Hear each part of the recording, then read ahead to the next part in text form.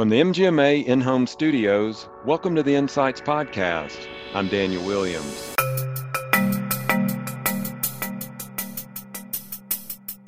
One of the hurdles that came up, especially in the pandemic, was around quickly escalating training.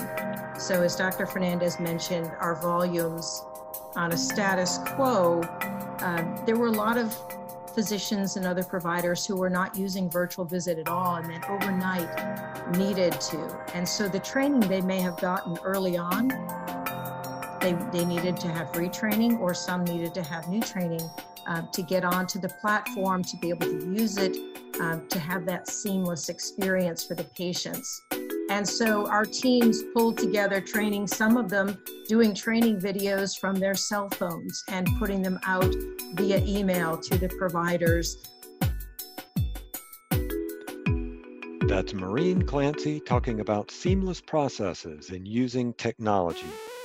We'll hear more from Maureen and Dr. Keith Fernandez on how they're developing processes for leveraging the power of technology for success in value-based care.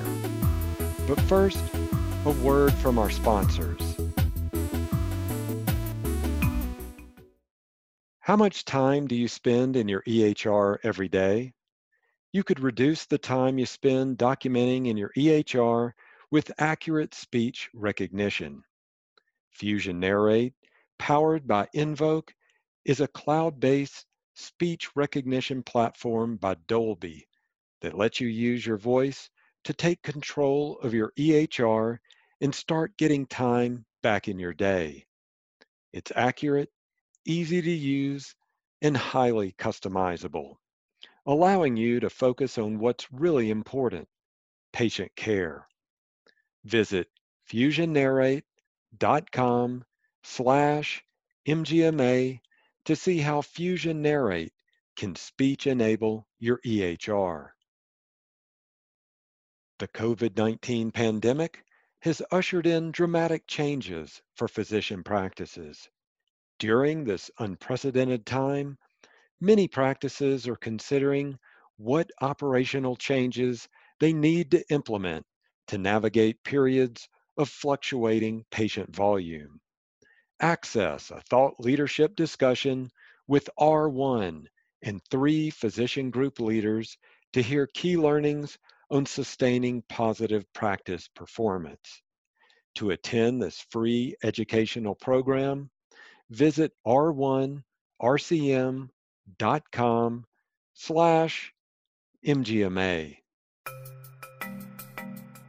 The accelerating growth of value-based financial and quality performance contracts has put the independent private practice of medicine at risk because of the massive administrative burden.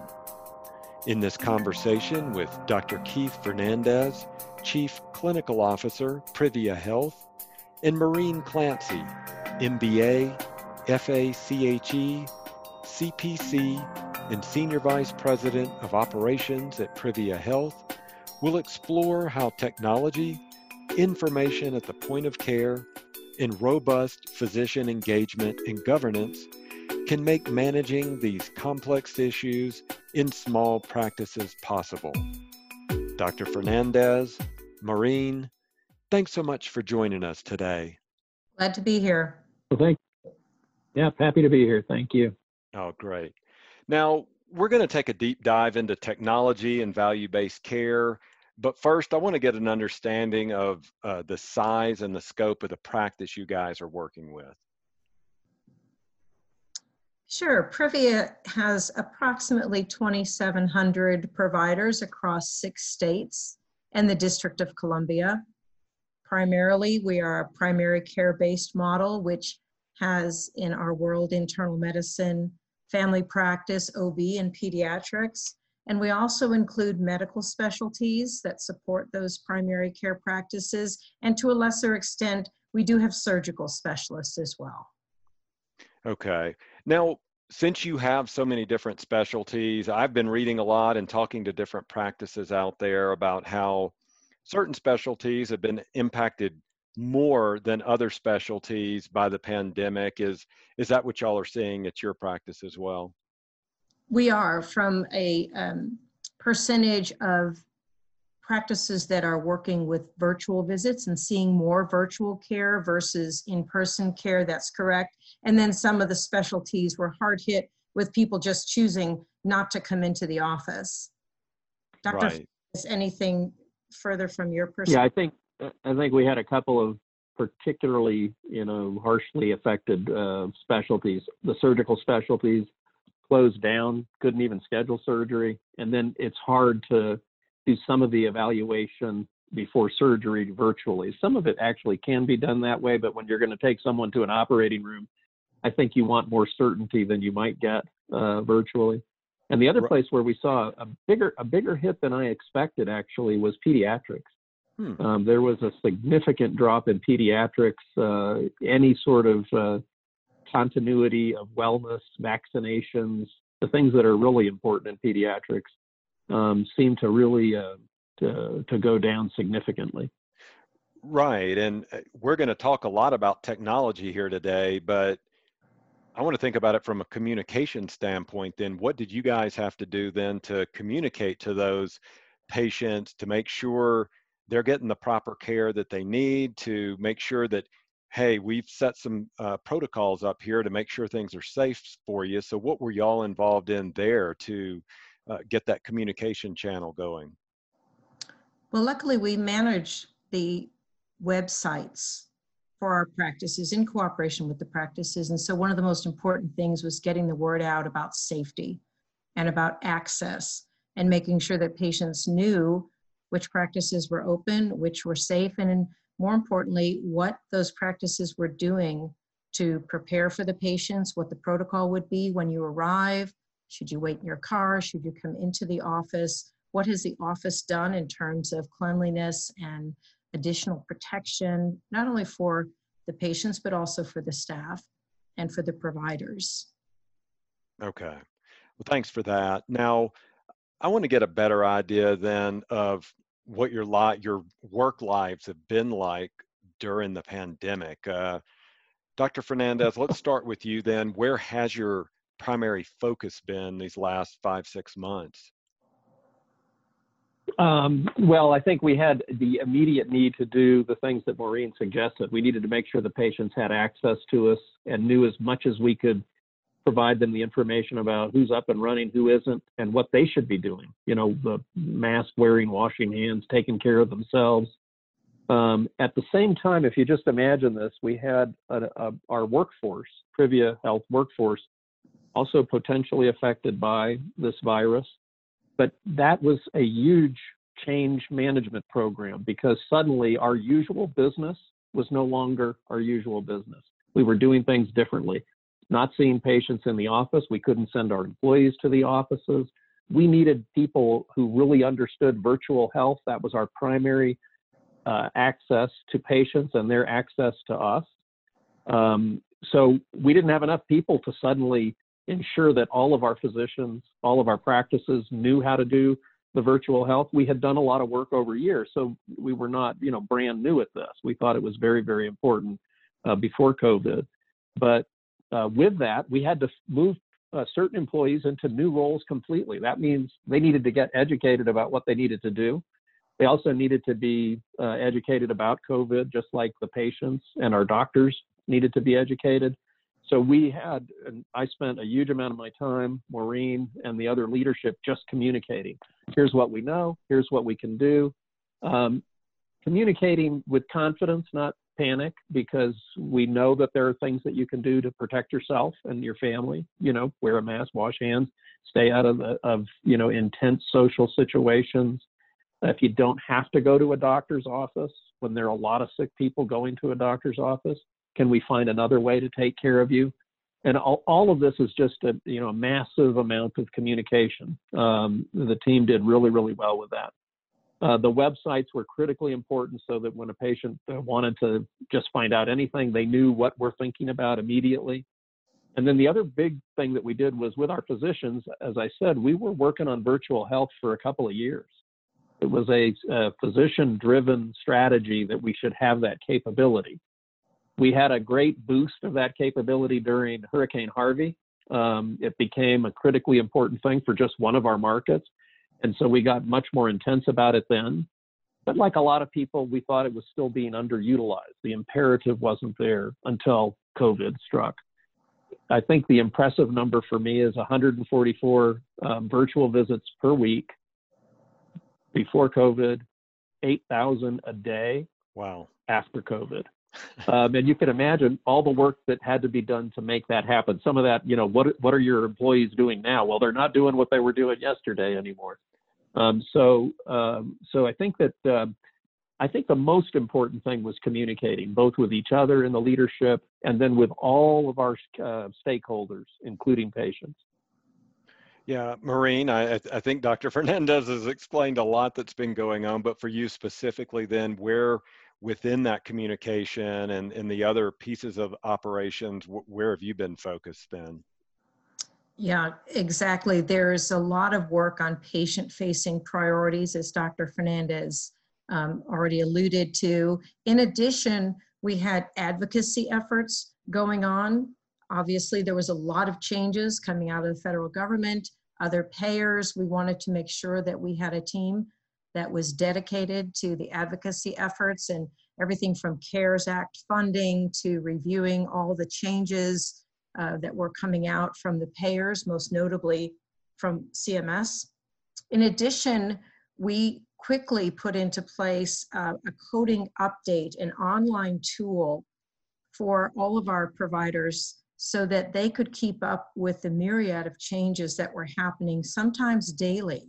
Changes in reimbursement, what was covered, what wasn't covered, funding for patients with COVID who were uninsured. And we stood up a team to file claims with HRSA, for example, for them. So a lot of operational aspects of managing through this pandemic. And as Dr. Fernandez said, folks' jobs changed and pivoted very quickly.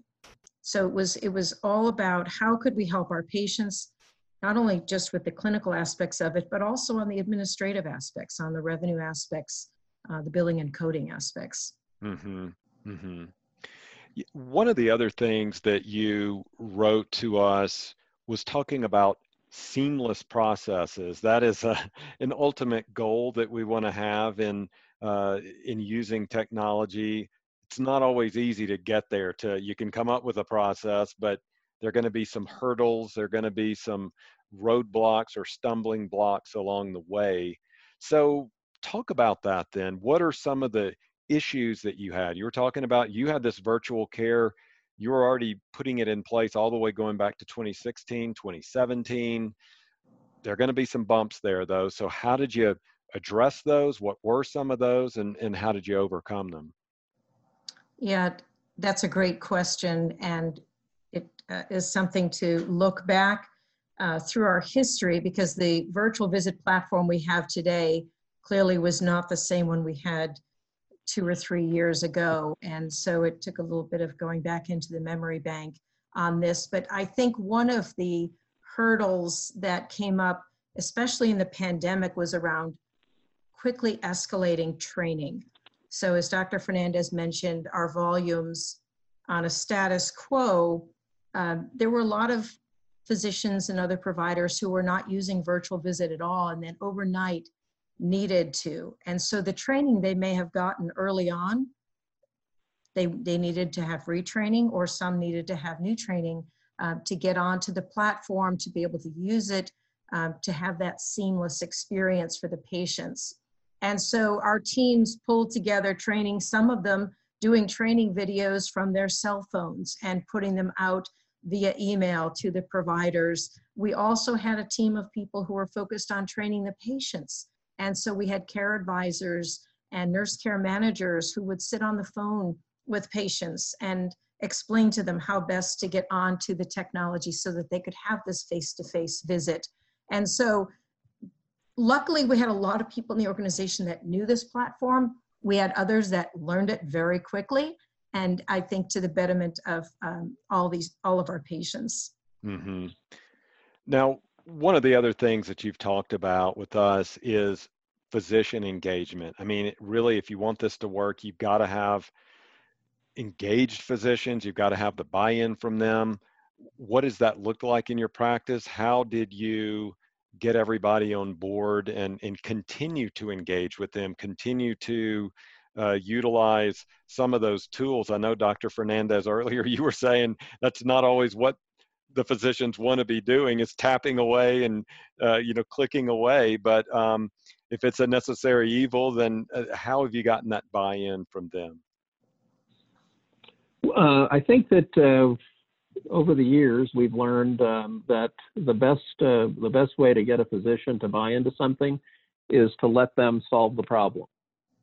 And I don't mean it in a negative way, but I mean, if I have a problem in healthcare, I'm a physician too, and the one thing I've learned is that there are a lot of physicians smarter than me. But if I have a problem, the thing to do is to educate the physicians about it and then say, look, this is your area. How would you solve this problem? What's the right thing to do? They're very consistent. The most important thing in every conversation with physicians is the patient.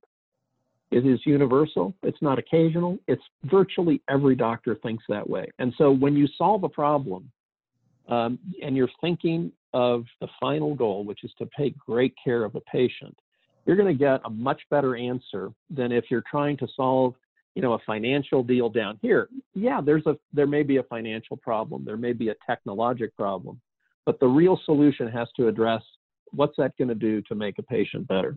So what we have done, I think, before the pandemic, we have something called the National Physician Advisory Council that helps guide us in the technology. Virtual health was one of the things where the leadership position said we have to do that. There was some reluctance many years ago. Is it really going to be important or not? They've led us in really important ways into very important clinical issues around diabetes, advanced illness management, and a variety of other clinical programs for pediatrics. But I think the best thing you can do with physicians is listen to them, ask for help. And then the other thing that we have done is begun governance training about, what are the important concepts about governance. It does make you think differently about your everyday job. And physician leadership training. I think a lot of people expect that leaders are born, and they're almost never born. They're shaped and formed by their life experience, but also by their education and training. How do you solve those problems? So we have this concept, and this pandemic really changed a little bit about the way I think about that. I had my small group of leadership positions, highly bought in. I had a broader group of leadership positions, I think the up and coming people who are going to be important for the company. And I think since the pandemic, we communicated town halls, sometimes a couple of times a week. We had town halls and updates. We had more meetings than I can possibly imagine. And the outcome of that, I think, was just remarkable. I think that we've never heard such good things from our doctors. We've never received so many thanks. We thank them, of course, every day, that we're here because of them. But they began to realize that working together, as a team, a company, a medical group, had great benefits for their practice, for their patients. And so I think what I've been doing since then is, instead of having the National Physician Advisory Council with my leadership docs, I'm having the Market Physician Advisory Council and bringing as many doctors who want to come into this discussion about what should we do. We've got some great things going on. Again, accelerating the future, thinking about the way we get paid, for instance. Should we get paid fee for service, really? Privia has not been interested in fee for service to any substantial effect for quite some time, but we have to live with it. Wouldn't it be better to not have this uncertainty? In this pandemic, taking care of a patient without worrying about a physical visit, to pay you, if you just were in a capitated type of environment, for instance, just makes all the difference. Then your goal is very, very simple, right? It's take care of that patient. That's what counts. If you can get them virtually, get them virtually. If they need to come in, get them to come in. But just do what is necessary to take care of the patient, and don't worry about, the doldrum or the very, what I think of as a doctor, very boring revenue cycle stuff. Maureen is an expert in that, and bless her, that's the only reason I've been able to survive as a doctor. But But I think it really has helped accelerate that, and our physician leadership is driving this. Okay. Yeah, I hear a recurring theme here. You've mentioned it and hinted around at it, is empowerment, whether it's empowering those physicians, whether it's empowering the staff or the patients. So everybody's educated and they know what's going on, and they're kind of shaping and customizing things as well. Maureen, I want to go to you for this next question. How do you know that things are working? I mean, how do you measure it? What are the KPIs that you're looking at? Give us an idea of that. Yeah, so Privia was founded back in late 2013 at Privia Health, and from that Privia Medical Groups, basically off a whiteboard. And one of the founding principles is that we need to measure everything. We need to have quarterly key performance indicators. We need to hold people accountable. And this has been in our DNA from the beginning. So nothing really changed during the pandemic per se. However, the metrics that we were looking at were things like the virtual visits relative to in-person visits. We were looking at that discrepancy among all the specialties and seeing, where did we need potentially more help and things like that. We were also looking obviously at cash coming in, making sure that we were staying on top of that. So all of our revenue cycle metrics took on an escalated value, if you will, for a period of time. It was all hands on deck to bring in all the cash. So we're paying particular attention at working any claims that were stuck or any AR that was aging out. And everybody really, worked very, very very hard and attentively to all of that. We're making sure our access for the patients was sufficient. And if we had practices that were closed, were there other practices where patients could be seen, or could we have some coverage, things like that. So all of those, not just the financial, but more so the patient aspects, we wanted to make sure that we're staying in tune with that so that we knew where we needed to jump in to help, whether it was our practice management team, our care advice team, the physicians themselves. Okay. Now, we've covered a lot of bases here. It's been a lot of information. So I wanted to get some final thoughts from each of you. Maybe one idea for our listeners, a first step or some first steps that you believe they should be taking. Dr. Fernandez, do you want to give us some idea? What's some encouragement or advice you'd give our listeners? In reference to the pandemic, I think the advice is fairly simple. First of all, over-communicate, never under-communicate. I think that it's really important that we follow the science as much as we can follow science in a rapidly changing environment. And for me, that means I have a little comfort that I don't have if it's not that. In other words, I know that in an infection, if I wear a mask, if I stay away from bad situations, if I wash my hands, I know I can protect myself. I think that's huge and hugely important for everybody. The other thing I think that we learned in Harvey was if you want to lead people through a crisis, you better have a team who's ready and willing to do that. And I think that we learned in Harvey very quickly that getting a few leadership positions organized very rapidly will help. And then a whole team with, again, over communication on what's going on, what's going right, what's going wrong is critical. So I would focus on developing a team that can do that, a very agile team that can do what Maureen, does, is switch from this job to that job because that's the job that needs to be done, and she's well trained in doing it. That's probably the most important thing, I think. Okay. Maureen, what about you? What is the final thought on some steps our listeners can take? I think that Dr. Fernandez said it very well. Communication with a positive but realistic focus. People need to hear exactly what's going on, what are we doing, and how can they help. There's an ability and a willingness to help, especially in a pandemic. And so deploying folks into different roles, for example, is very important, and reassuring everybody that we're going to get through this. It's a different way of working. It's a different way of living.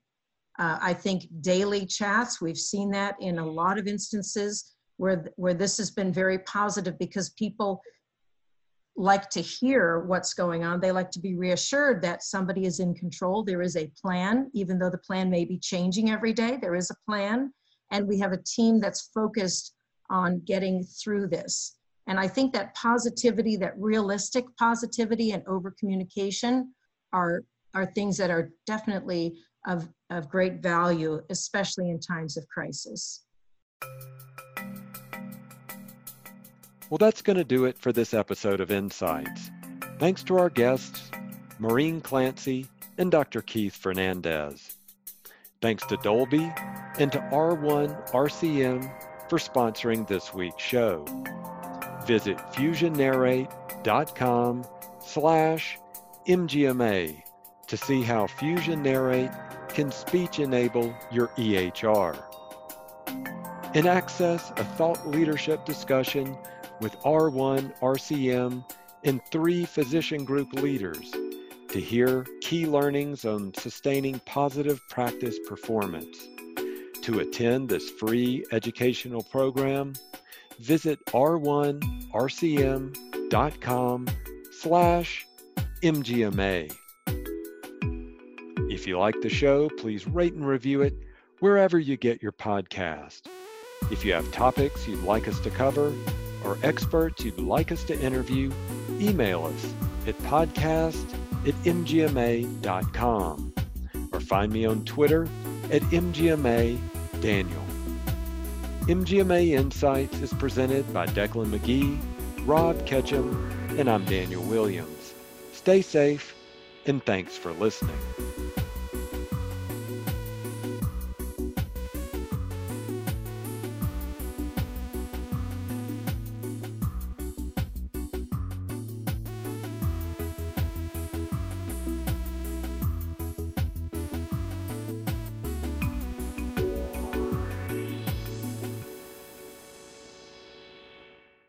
Hi, this is Declan McGee, one of the producers for the MGMA Insights podcast. If you like the work we're doing, please consider becoming an MGMA member. Learn more at mgma.com/membership.